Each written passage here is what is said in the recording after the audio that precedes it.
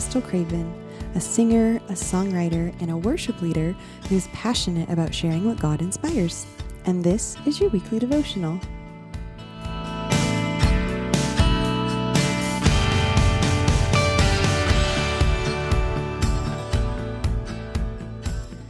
Luke 8:36-39 says, "And those who had seen it told them how the demon-possessed man had been healed. Then all the people of the surrounding country of the Gerasenes asked him to depart from them, for they were seized with great fear. So he got into the boat and returned. The man from whom the demons had gone begged that he might be with him. But Jesus sent him away, saying, 'Return to your home and declare how much God has done for you.' And he went away, proclaiming throughout the whole city how much Jesus had done for him." Could you imagine seeing such a great miracle? I mean, a man that had been possessed with around 6,000 demons being healed, only to turn around and ask the one who healed him to go away? That's exactly what we read that the people of the country of Gerasenes did, and it was all because of fear. This word for fear in the Greek, when it says they were seized with great fear, it means to be alarmed or afraid and in terror. Now, the sad thing is that instead of pressing in to better understand Jesus and who he was and recognizing that he had just exercised great authority and changed this man's life, they instead let their fear rule their decision making, and they sent God away from them.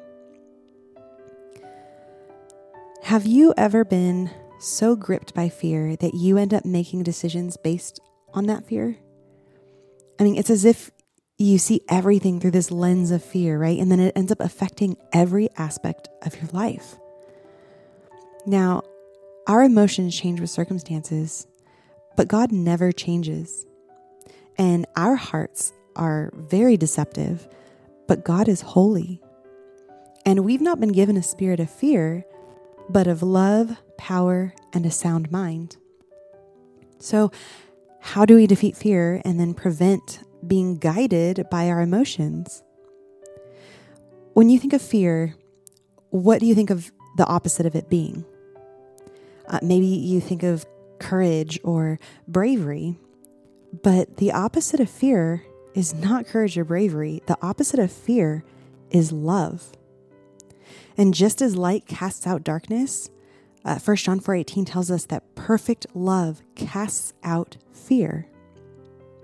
So if you abide in God, who is love, you can walk confident in the one who has said, "Do not be afraid," because he goes with you everywhere you go. So don't let your fear overwhelm you and end up pushing Jesus away. Let his love fill you and cast out your fear. Now, when Jesus told that man to return to his home and proclaim what God had done for him, the man didn't argue, right? He didn't offer up another idea or suggestion on what he might do. He just did it. He was obedient. And Jesus had given him a mission of sharing his testimony. Jesus healed this one man, and that one man was able to reach people throughout the whole city. And you know what? It's that very thing that Jesus told him to do, which is sharing his testimony, that he overcame his initial desire and just fulfilled what the will of God was. Because originally he wanted to go with Jesus, before Jesus gave him this work to do.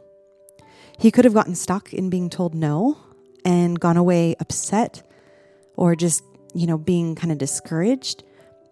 But he overcame by the word of his testimony. So when your emotions are stirring and fear grips you, or maybe things just aren't going the way that you want, you have choices to make. You can let your emotions and desires get the best of you, or you can turn to Jesus and do whatever he tells you. But having these two options doesn't mean that the choice is always going to just be easy to make in that moment, because if you resolve to turn to Jesus, then to listen and obey him, like no matter what, then when any kind of situation like that arises, you have that plan of action that you've resolved to that can better help you to override your emotional response. So I hope this has been encouraging, and I pray that you go forth today casting out fear with God's perfect love, having been washed by the blood of Christ, and that you are overcoming by the word of your testimony.